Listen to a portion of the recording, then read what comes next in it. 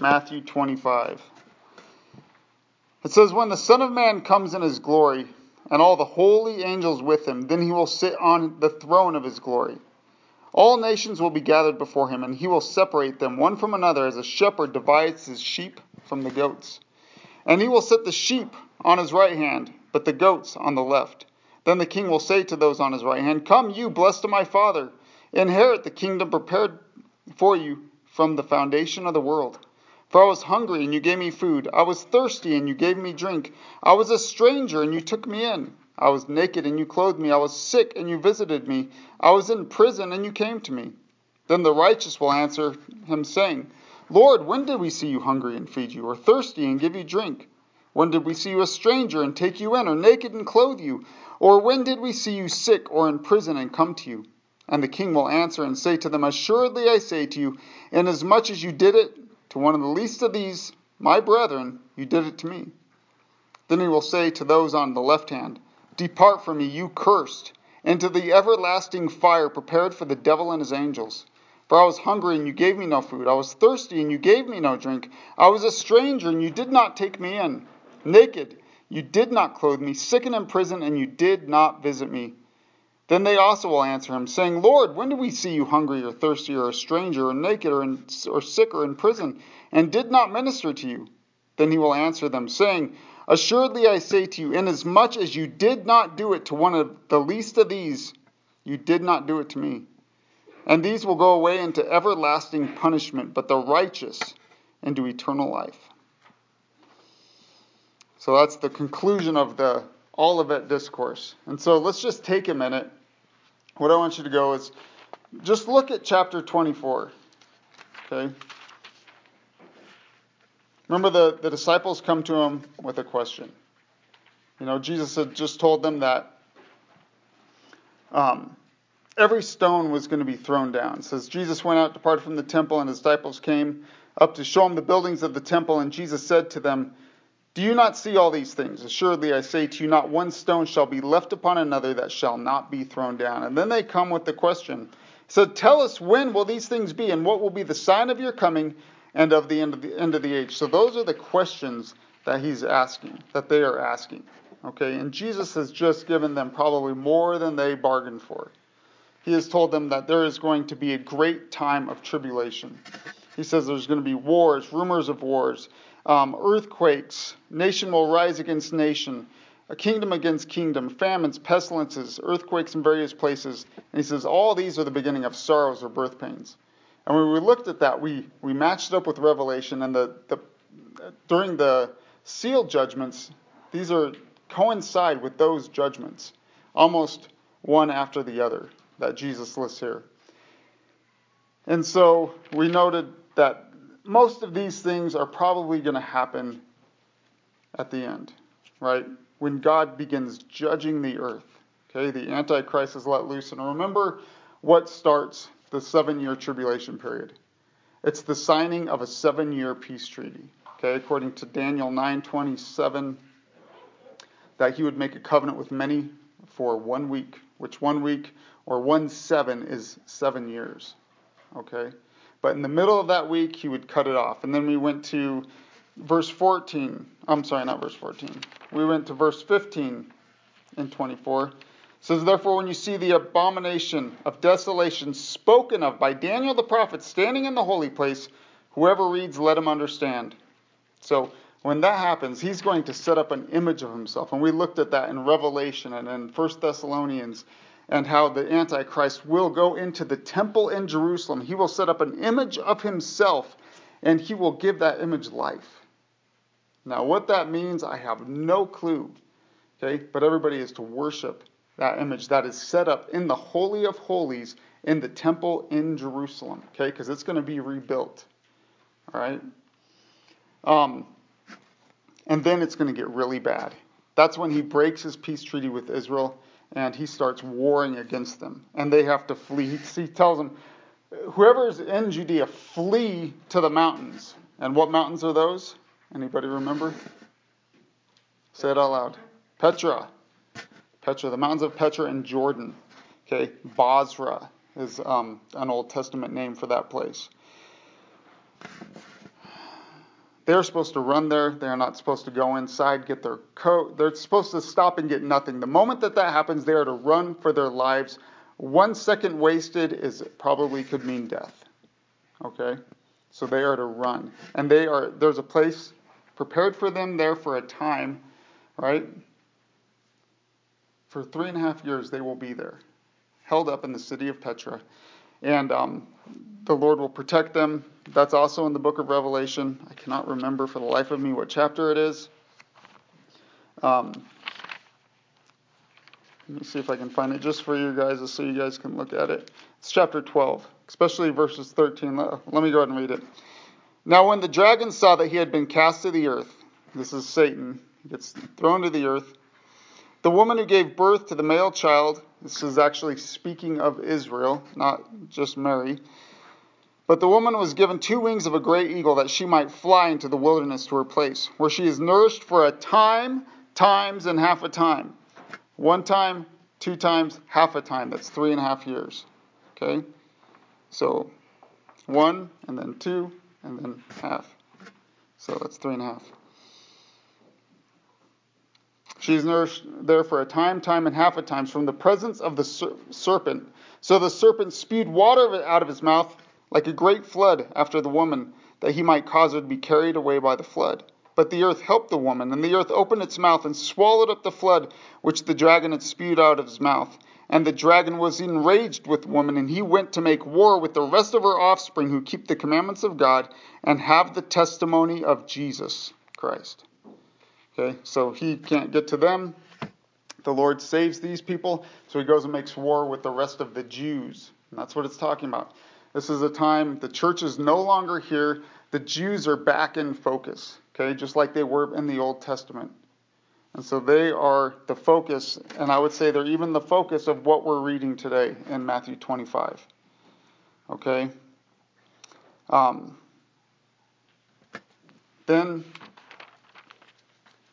So this is going to be the time of the Great Tribulation that lasts 3.5 years. It's going to get very bad. There's going to be false prophets, false Christs that rise up. And then Jesus says in verse 29, immediately after the tribulation of those days, immediately after, the sun will be darkened, the moon will not give its light, the stars will fall from heaven, and the powers of the heavens will be shaken. Then the sign of the Son of Man will appear in heaven. And then all the tribes of the earth will mourn, and they will see the Son of Man coming on the clouds of heaven with power and great glory.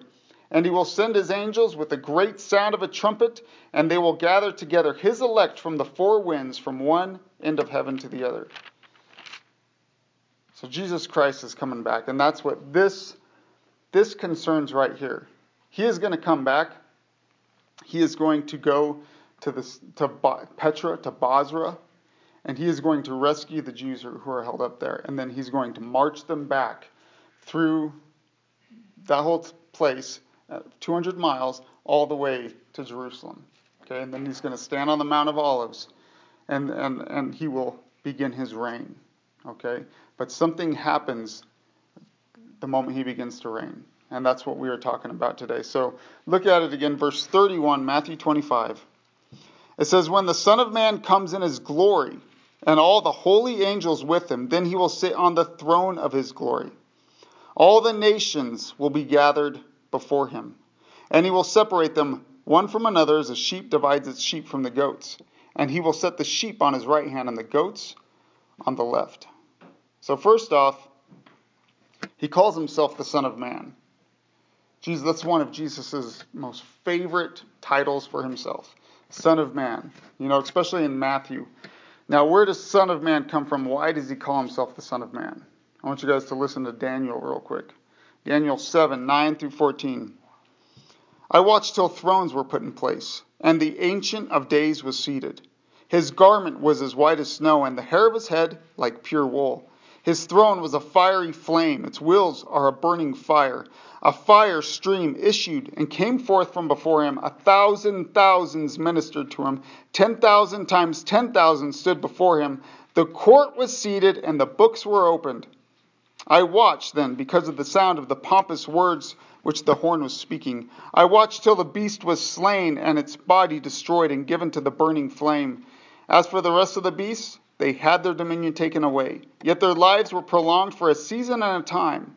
I was watching in the night visions, and behold, one like the Son of Man, coming with the clouds of heaven. He came to the Ancient of Days, and they brought him near before him. Then to him, to the Son of Man, was given dominion and glory and a kingdom, that all peoples, nations, and languages should serve him. His dominion is an everlasting dominion which shall not pass away, and his kingdom the one which shall not be destroyed. So every time Jesus says or refers to himself as the Son of Man, what is he saying? He's saying, I am that one. I am the King of kings and the Lord of lords. Okay? It is not like, just the son of Adam like all the rest of you or something like that. He's saying, no, I am the Son of Man that is going to come, and I will rule with dominion and authority over all that there is. Over all that there is. Now, I want to keep in mind that this is not what we're reading here in 25:31 through 46 is not the final judgment. Okay? I can think of 3 judgments, specific ones. First one is the Bema Seat judgment. Talks about it in Corinthians. The Bema Seat judgment is for believers. Okay? The Bema Seat judgment is they call it the Bema Seat because that is where somebody in the Olympics would get their crown. All right? It's a place of reward. And that's what believers get because our perfection is in Jesus Christ. It is imputed to us. It's given to us. Right? We are clothed with the righteousness of Jesus. Okay? We're not perfect in and of ourselves, but he is righteous and perfect. And therefore, because we believe in him, because we believe that he died for our sins, right, and rose the 3rd day for our justification, we are cleansed of every sin. Right? We are like perfect little sheep. Okay? Big sheep. We are the perfection of Christ. We are the righteousness of Christ. Okay? And so what do we get? Do we get any condemnation? Romans says there is now no condemnation for those who are in Christ Jesus. We get righteousness, justification, perfection. That's what we have in Christ. Every sin is washed away. Past, present, and future. That's awesome. So that's the Bema Seat judgment. And then we have this judgment, which is the judgment of the nations, which happens when Jesus comes back. And it's like the first thing he does, because he's going to reign on the earth for 1,000 years. So what's he going to do? What's going to be allowed to happen in his kingdom? Who's going to be allowed into his kingdom? Only the righteous. Right? And so that's what this is about. And then we have the great white throne judgment, which happens before the new heavens and the new earth. Okay? And that's all the dead are judged. Every man, woman, and child from the foundation of the world will be judged on that day, who is not found in Jesus Christ. So this is called the judgment of the nations, or the judgment of the sheep and the goats. The nations here are Gentile nations. Okay, it's not speaking of Israel. The word used here is ethnos, which is where we get our word like ethnic from. Okay, but in Jewish thinking, or in biblical thinking even, there's Jews and there's Gentiles, right? You're either one or the other. You're not Jews and then Italian, or Jews and then, or Polish, or, whatever it is, or American. There's Jews and there's Gentiles, okay? God added one more, the church of God. And he made the church out of both, okay? So he took Jews, he took Gentiles, and he made the church. What it's talking about here is the Gentile nations, the Gentiles from all over the face of the earth are going to be brought before him. And this will inaugurate the earthly reign of Christ for 1,000 years. Okay? This will be an awesome time. We do know at the end of the 1,000 years, Satan will be let loose again to tempt people. Right? And there will actually be another war that happens. That they come against Jesus Christ and they fight against him. And he wins. So, sorry to ruin the story for you guys. But it also says that when he comes, the angels are going to come with him. All of his angels, right? Verse 25, when the Son of Man comes in his glory and all the holy angels with him, then he will sit on the throne of his glory.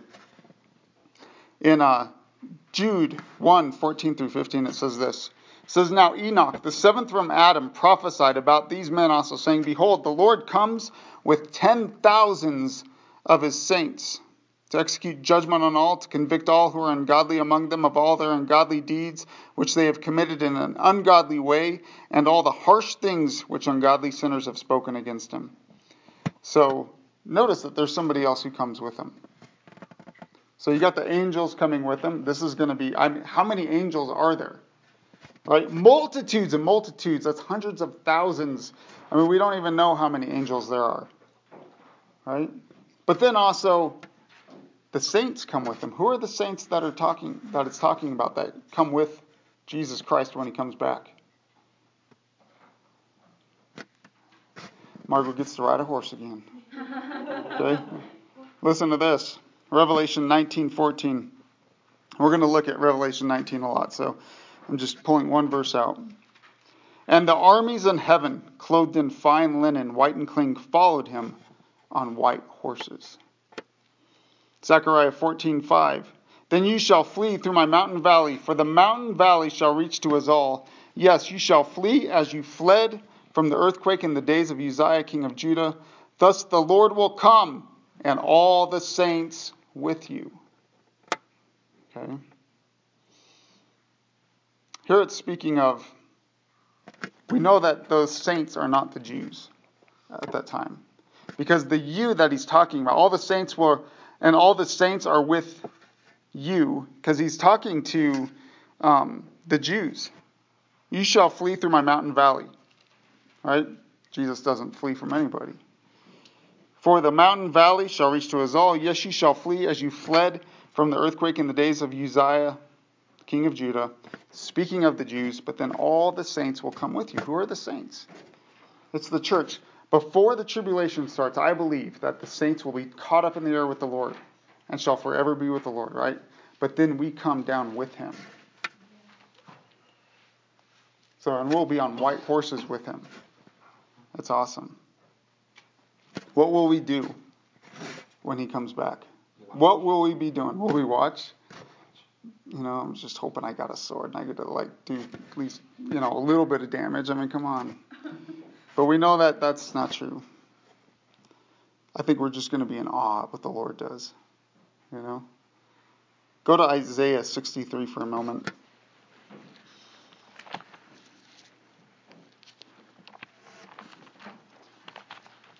So Isaiah is after Psalms and Proverbs, Song of Solomon. It's almost in the middle of your Bible. If you hit Jeremiah or Ezekiel or Daniel or Lamentations, any of those, keep going backwards. Isaiah 63, one of my favorite passages. It says, who is this who comes from Edom with dyed garments from Bozrah? Where's Bozrah?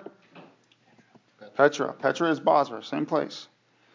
This one who is glorious in his apparel, traveling in the greatness of his strength. I who speak in righteousness, mighty to save. Why is your apparel red and your garments like one who treads the winepress? I have trodden the winepress alone, and from the peoples no one was with me. For I have trodden them in my anger and trampled them in my fury. Their blood is sprinkled upon my garments, and I have stained all my robes. For the day of vengeance is in my heart, and the year of my redeemed has come. I looked, but there was no one to help. I wondered that there was no one to uphold. Therefore my own arm brought salvation before me, and my own fury it sustained me. I have trodden down the peoples of my anger, made them drunk in my fury, and brought down their strength to the earth. So that's why I say he starts in Bozrah. He destroys the armies of the Antichrist that have come against him and come against his people, and he makes his way all the way to the Mount of Olives, right? Right there at where the temple is. Temple is on Mount Moriah.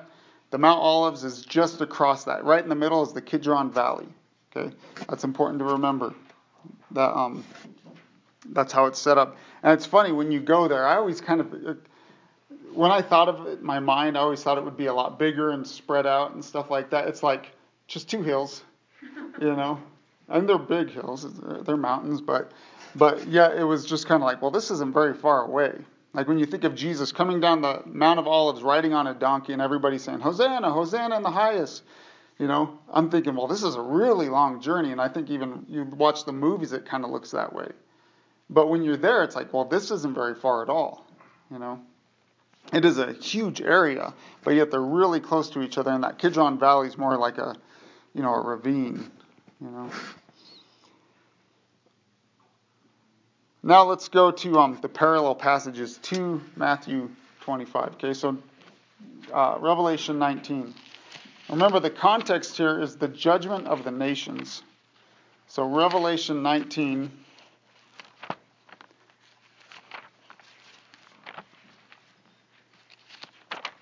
It's the very last book of your Bible. Revelation 19.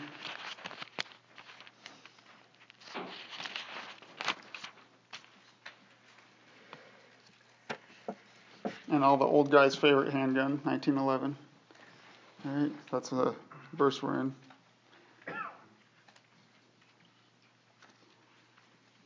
Revelation 19, verse 11. It says, "Now I saw heaven opened, and behold, a white horse."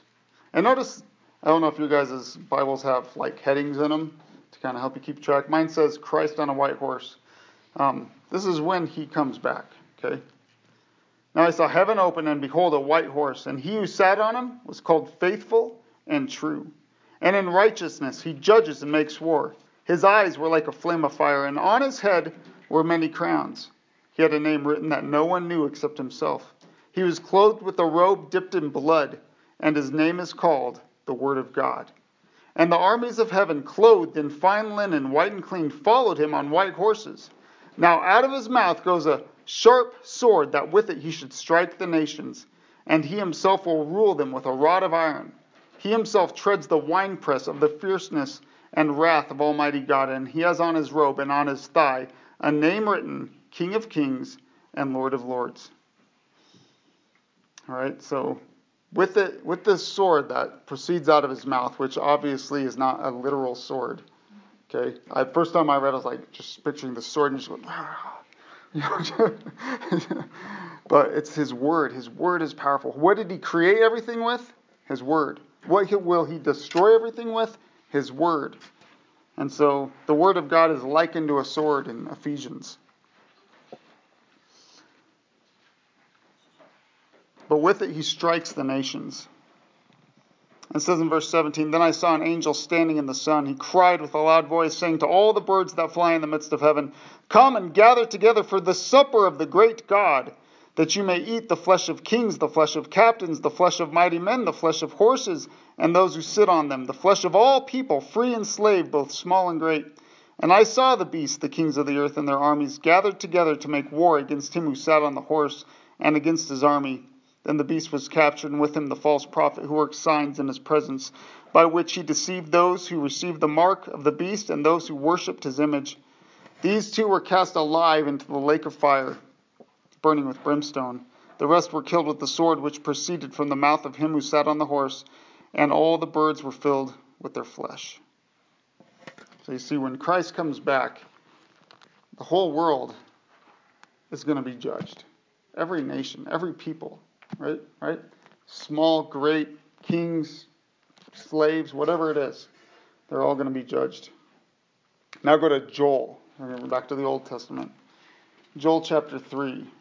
It's the last chapter in Joel. So here's how you find it. If you go to Ezekiel, which is a pretty big book, or Jeremiah, keep going right.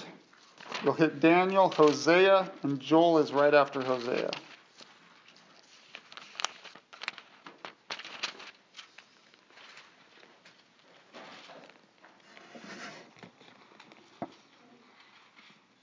Now this is going to describe it, I think, even more. So chapter 3, verse 1 of Joel. "For behold, in those days at that time when I bring back the captives of Judah and Jerusalem." I remember what I said just a few minutes ago, what we looked at. The Jews are going to be taken to Petra, right? They're going to be led there. They're supposed to run there and flee there and stay there for times, and half a time, for 3.5 years. And it says, "Behold, in those days at that time when I bring back the captives of Judah and Jerusalem." Okay, because that's where those people will flee from, or flee to. Jesus will bring them back. It says, verse 2, I will also gather all nations and bring them down to the valley of Jehoshaphat. Jehoshaphat means Yahweh has judged. Yeah, that's what the name means. Yahweh has judged. And I will enter into judgment with them there, on account of my people, my heritage Israel, whom they have scattered among the nations, and have also divided up my land. Okay, so the Gentiles, the Jews have been through all these wars, and they've been scattered all over the nations, right? Because of these wars, because of Rome, because of the Holocaust, all these things. Jews have had to flee all over the place. And God is finally going to judge the world for that. All right? Verse 3, they have cast lots for my people, probably meaning that they've sold them into slavery. They've cast lots to see who will get them. They have given a boy as payment for a harlot, and sold a girl for wine that they may drink. So this is how they treat the Jews. Okay? They treat them terribly. They treat them like slaves. They treat them like less than human. Indeed, what have you to do with me, O Tyre and Sidon, and all the coast of Philistia? Will you retaliate against me?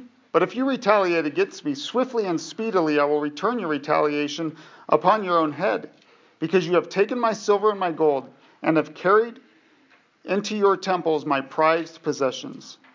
Also the people of Judah and the people of Jerusalem you have sold to the Greeks, that you may remove them far from their borders. So why is God going to judge the nations? Because the way they have treated his people. Verse 7, behold, I will raise them out of the place to which you have sold them, and I will return your retaliation upon your own head. I will sell your sons and daughters into the hand of the people of Judah, and they will sell them to the Sabaeans, to a people far off, for the Lord has spoken. Proclaim this among the nations, prepare for war. Wake up the mighty men, let all the men of war draw near, let them come up. Beat your plowshares into swords, and your pruning hooks into spears. Let the weak say, I am strong. Assemble and come, all you nations, and gather together all around. Cause your mighty ones to go down there, O Lord. You kind of wonder how the Lord's going to get all the nations to come up to the valley of Jehoshaphat. He's saying, go ahead, come fight against me. That's what they're coming to do, to fight against him. Verse 12, let the nations be weakened, and come up to the valley of Jehoshaphat. For there I will sit to judge all the surrounding nations. Put in the sickle, for the harvest is ripe. Come down, for the winepress is full. The vats overflow, for their wickedness is great. He's picturing their wickedness like the grapes in the winepress, right? And they press the grapes, or they trample them, and it's overflowing. And he's saying your wickedness is like that. It just keeps overflowing and getting to be more and more and more.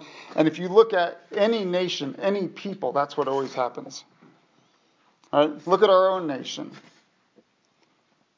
I read a short little book by, I think it was Ken Ham, a couple summers ago. And it was talking about how Billy Graham, he evangelized in a certain way because people had been going to church. He could go to them and talk about sin and talk about all these things because they knew what it was. The people of our day don't even know what it is. They don't even understand that they have been created for him and by him. Right? They were created in the image of God and are supposed to be representatives of God. They don't understand that, therefore they don't understand sin, and the sin has just gotten worse and worse and worse.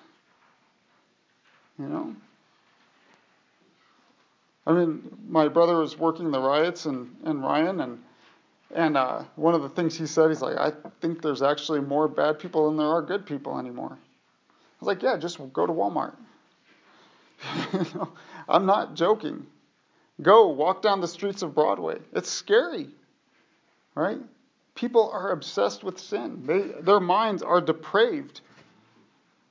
And it's just gotten worse and worse and worse over time. The farther one generation gets away from God, the farther the next generation is going to get from God. They stop going to church. We stop having the Pledge of Allegiance even because it says one nation under God in our schools. There's no more. Did you know there used to be prayer in school? There used to be Bible in school. And that is no longer the case. And so we have grown more and more and more wicked. And do we think God's not going to judge? That he's not going to come down on us? on an entire nation. So their wickedness is very great. Verse 14. Multitudes, multitudes in the valley of decision. For the day of the Lord is near in the valley of decision. The sun and moon will grow dark. The stars will diminish their brightness. The Lord also will roar from Zion and utter his voice from Jerusalem. The heavens and earth will shake, but the Lord will be a shelter for his people and the strength of the children of Israel. So you shall know that I am the Lord your God, dwelling in Zion, my holy mountain.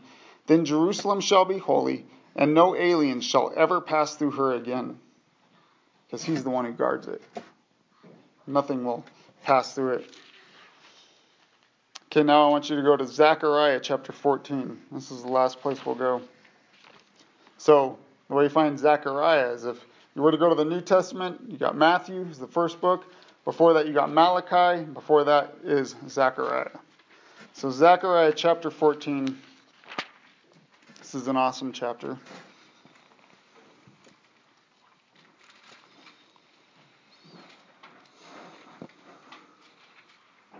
So each one of these kind of tells us what's going to happen. In Joel, we see that the Valley of Decision, the Valley of Jehoshaphat, which is the Kidron Valley, okay, right there between the Mount of Olives and Mount Moriah where the temple sits. Right between those two places is where Jesus Christ is going to judge the nations. Okay? And now Zechariah is going to give us a little bit more detail. Verse 14, or chapter 14, verse 1. Behold, the day of the Lord is coming, and your spoil will be divided in your midst. For I will gather all the nations to battle against Jerusalem. The city shall be taken, the houses rifled, the women ravished. Half the city shall go into captivity, but the remnant of the people shall not be cut off from the city. Okay? That's speaking of what's going to happen in the last 3.5 years of the tribulation period, before Christ comes back. Then verse 3. Then the Lord will go forth and fight against those nations as he fights in the day of battle. And in that day his feet will stand on the Mount of Olives, which faces Jerusalem on the east. And the Mount of Olives shall be split in two from east and west, making a very large valley. Remember how I said it wasn't very big? It's like, how are you going to fit all the nations in there? Well, I'm going to make a huge earthquake, and it's going to make a really large valley. That's what he's going to do. It says, half the mountain shall move towards the north, and half of it towards the south. Then you shall flee through my mountain valley, for the mountain valley shall reach to Azal. Nobody knows where Azal is. Yes, you shall flee as you fled from the earthquake in the days of Uzziah, king of Judah. Thus the Lord my God will come, and all the saints with you. It shall come to pass in that day that there will be no light. The lights will diminish. It shall be one day which is known to the Lord. Neither day nor night, but at evening time it will happen that it will be light. So at evening time, what are they going to see? The glory of Jesus Christ coming. All right? It's going to be dark, Jesus said, and also we saw in these passages that the moon, the sun, everything is going to lose its light. There's going to be absolute darkness, and then bam, light is going to shine forth, and it is going to be coming from Jesus Christ. It says, and in that day, verse 8, it shall be that living waters shall flow from Jerusalem, half of them towards the eastern sea, which is the Dead Sea, and half of them towards the western sea. In both summer and winter it shall occur.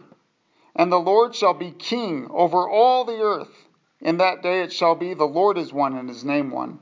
All the land shall be turned into a plain from Geba to Rimmon, south of Jerusalem. Jerusalem shall be raised up and inhabited in her place, from Benjamin's gate to the place of the first gate, and the corner gate, and from the tower of Hananel to the winepress.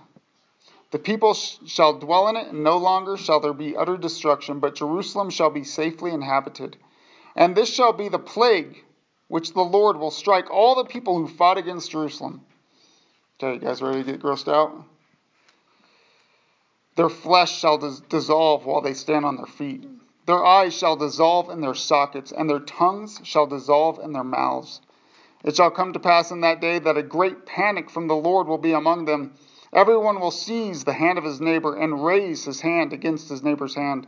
Judah also will fight at Jerusalem. and the wealth of all the surrounding nations will be gathered together, gold, silver, and apparel in great abundance. There's going to be such a panic among those armies, those people who are coming against Jerusalem and coming against Christ, that they actually begin fighting each other and killing one another. It's just going to be utter chaos. Verse 15, such also will be the plague on the horse and the mule, on the camel and the donkey, and on all the cattle that will be in the camps. So shall this plague be. Verse 16, and it shall come to pass that everyone who is left of all the nations which come against Jerusalem shall go up from year to year to worship the King, the Lord of hosts, and to keep the Feast of Tabernacles. Why tabernacles? Tabernacles is the celebration of when the Jews were going through the wilderness, right? Through the desert for 40 years, and the Lord was with them. And here I believe it's the Feast of Tabernacles because Jesus Christ lives in their midst, right? Reigning on his throne from Jerusalem. And it shall be that whichever of the families of the earth do not come up to Jerusalem to worship the King, the Lord of hosts, on them there will be no rain. If the family of Egypt will not come up and enter in, they shall have no rain. They shall receive the plague with which the Lord strikes the nations who do not come up to keep the Feast of Tabernacles. This shall be the punishment of Egypt, and the punishment of all the nations that do not come up to keep the Feast of Tabernacles. In that day, holiness to the Lord shall be engraved on the bells of the horses. The pots in the Lord's house shall be like the bowls before the altar. Yes, every pot in Jerusalem and Judah shall be holiness to the Lord of hosts. Everyone who sacrifices shall come and take them and cook in them. In that day there shall no longer be a Canaanite in the house of the Lord of hosts. So he's going to get rid of all wickedness. It's all going to be gone, and he's going to judge those who will not worship. Right? So let's go back to Matthew 25 now.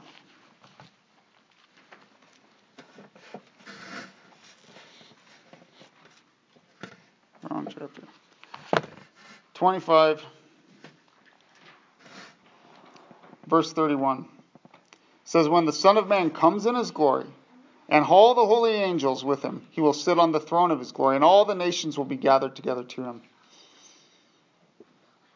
Or gathered together before him. And he will separate them one from another, as a shepherd divides the sheep from the goats. And he will set the sheep on his right hand, but the goats on his left. It's very common in the Bible to see the right is a place of favor, the left is a place of dishonor. Okay, kind of see that today in our political system. You know. Sorry, I had to say it. Verse 34. Then the king will say to those on his right hand, come, you blessed of my Father, inherit the kingdom prepared for you from before the foundation of the world. For I was hungry, and you gave me food. I was thirsty, and you gave me drink. I was a stranger, and you took me in. I was naked, and you clothed me. I was sick, and you visited me. I was in prison, and you came to me. Then the righteous will answer, saying, Lord, when did we see you hungry and feed you, or thirsty and give you drink? Or when did we see you a stranger and take you in, or naked and clothe you? Or when did we see you sick or in prison and come to you? And the king will answer and say to them, assuredly I say to you, inasmuch as you did it to one of the least of these my brethren, you did it to me. So just imagine the trials that people will go through during the tribulation period. Especially those who will not bow to the Antichrist, will not fall in line with the world system. They will be in dire need. Right? The Jews will be in dire need. They will need help. Many of them will need help.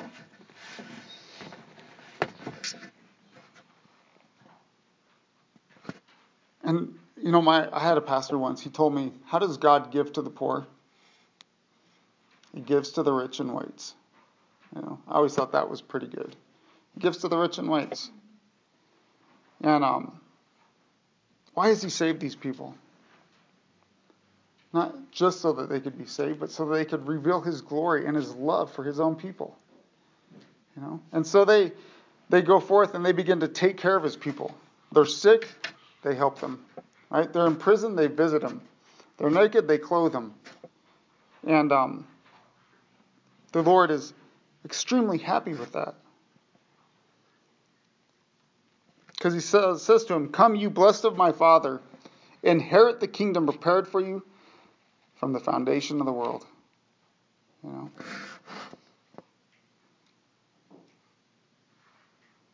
And remember that these are Jews that he's talking about, that they took care of. And these nations, it says nations, remember the Greek word is ethnos. And every nation consists of individuals. And so it's not just talking about nations that bless Israel, or else America would be sitting really well right now. Because America has blessed Israel, very much so.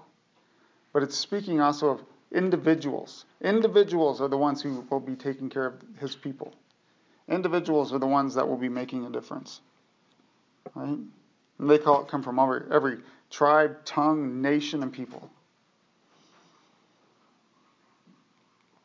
But I love how they say, "When did we see you sick or in prison?" Remember what Jesus said to Saul, who later becomes Paul? He said, "Saul, Saul, why do you persecute me?"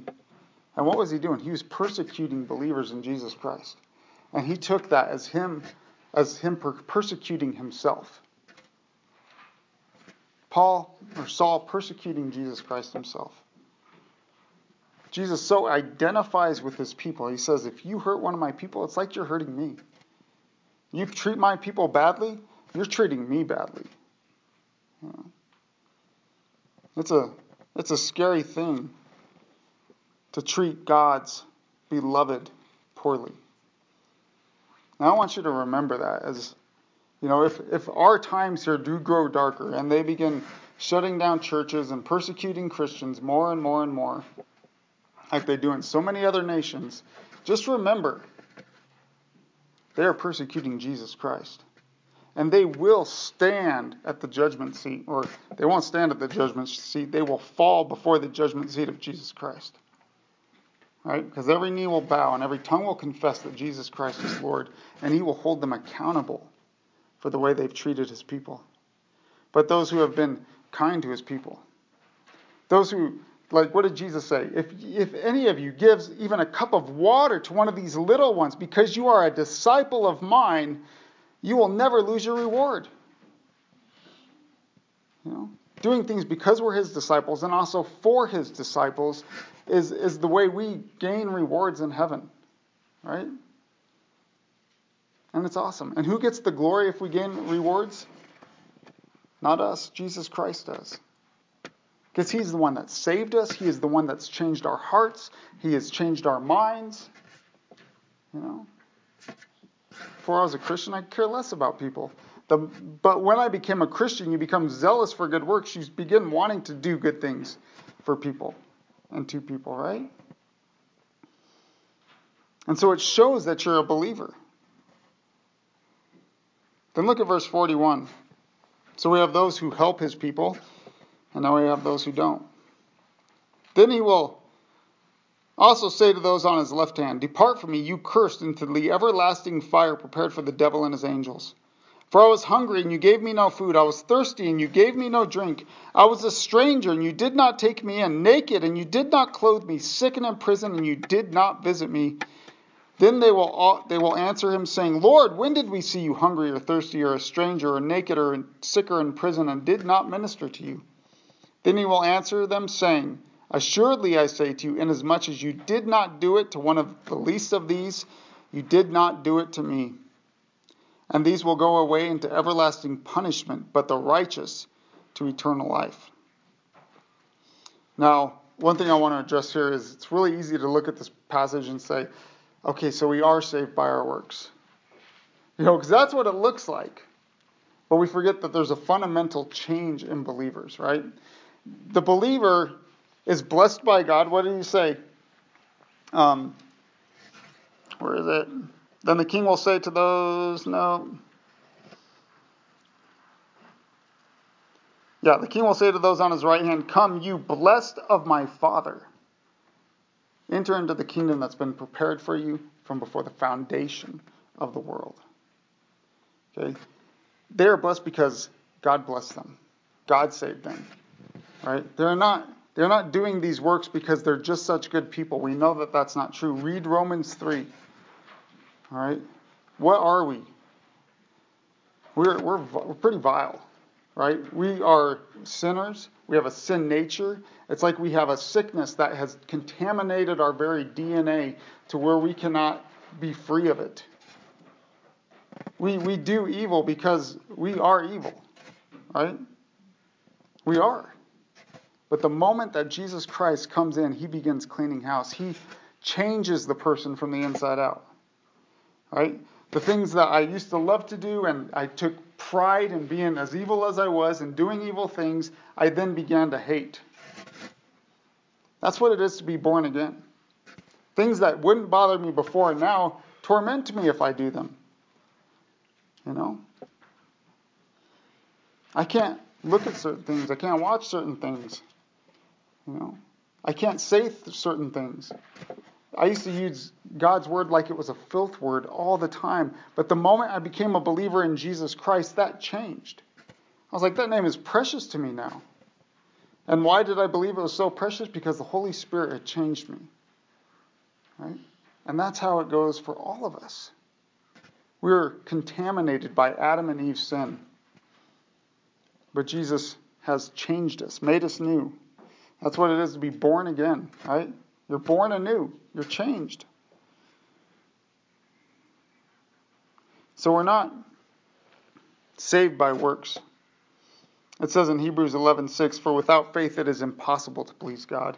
They have faith in Jesus Christ. That's why they are sheep. Okay? And think about Abraham in Romans chapter 4. It says Abraham believed God and it was counted to him for righteousness. He had faith in what God said.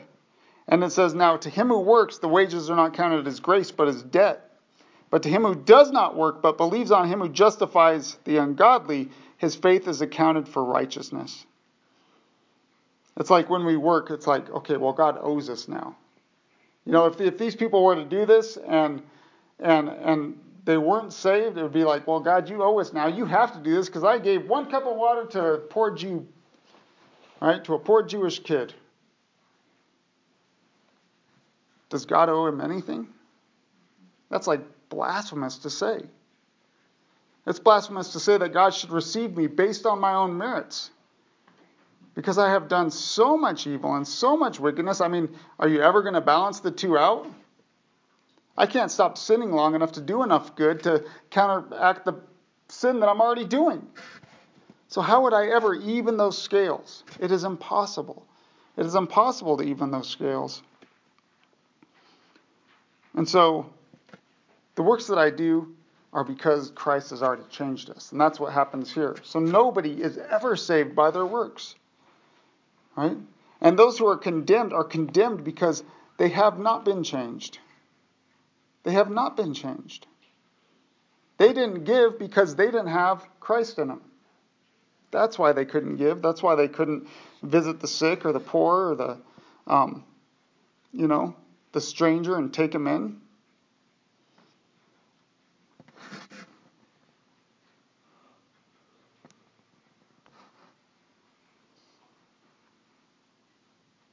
You know, the sheep are the one who received the testimony of Jesus Christ. How did they get that testimony?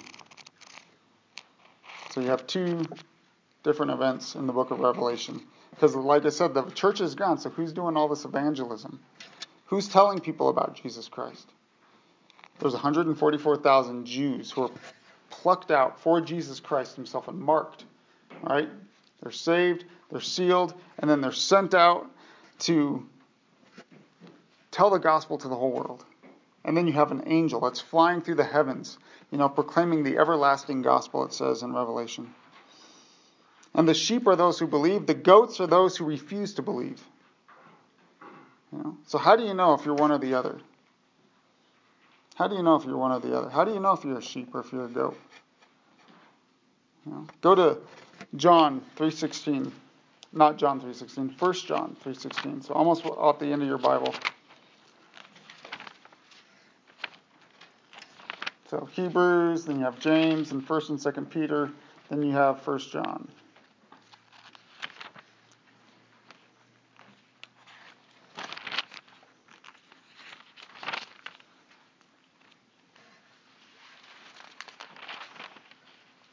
3:16 through 23. It says, "By this we know love, because he laid down his life for us, and we also ought to lay our lives down for our brethren.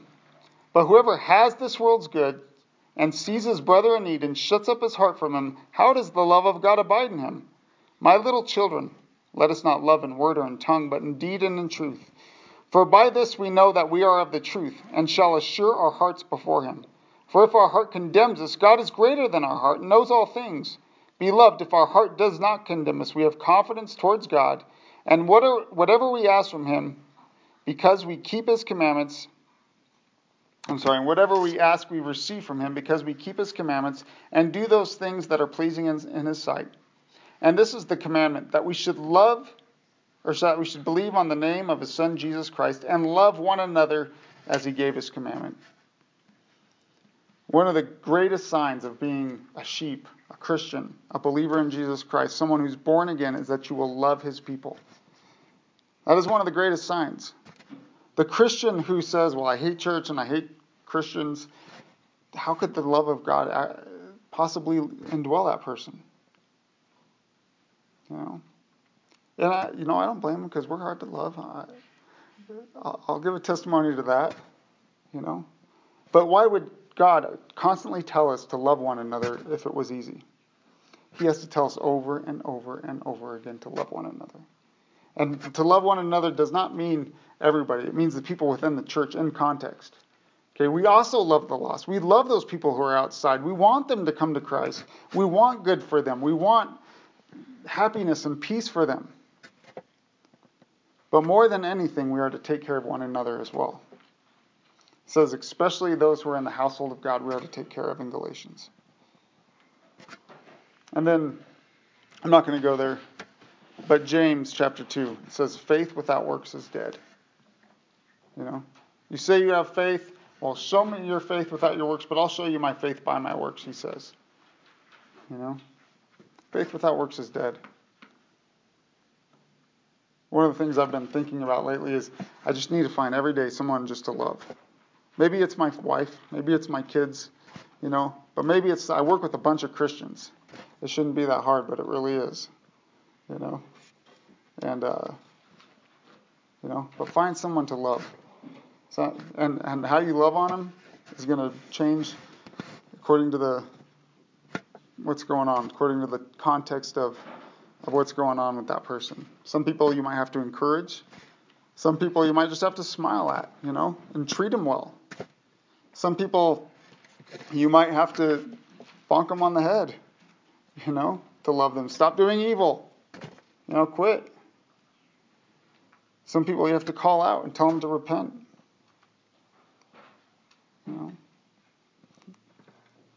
It's going to be different in every situation. But let's pray.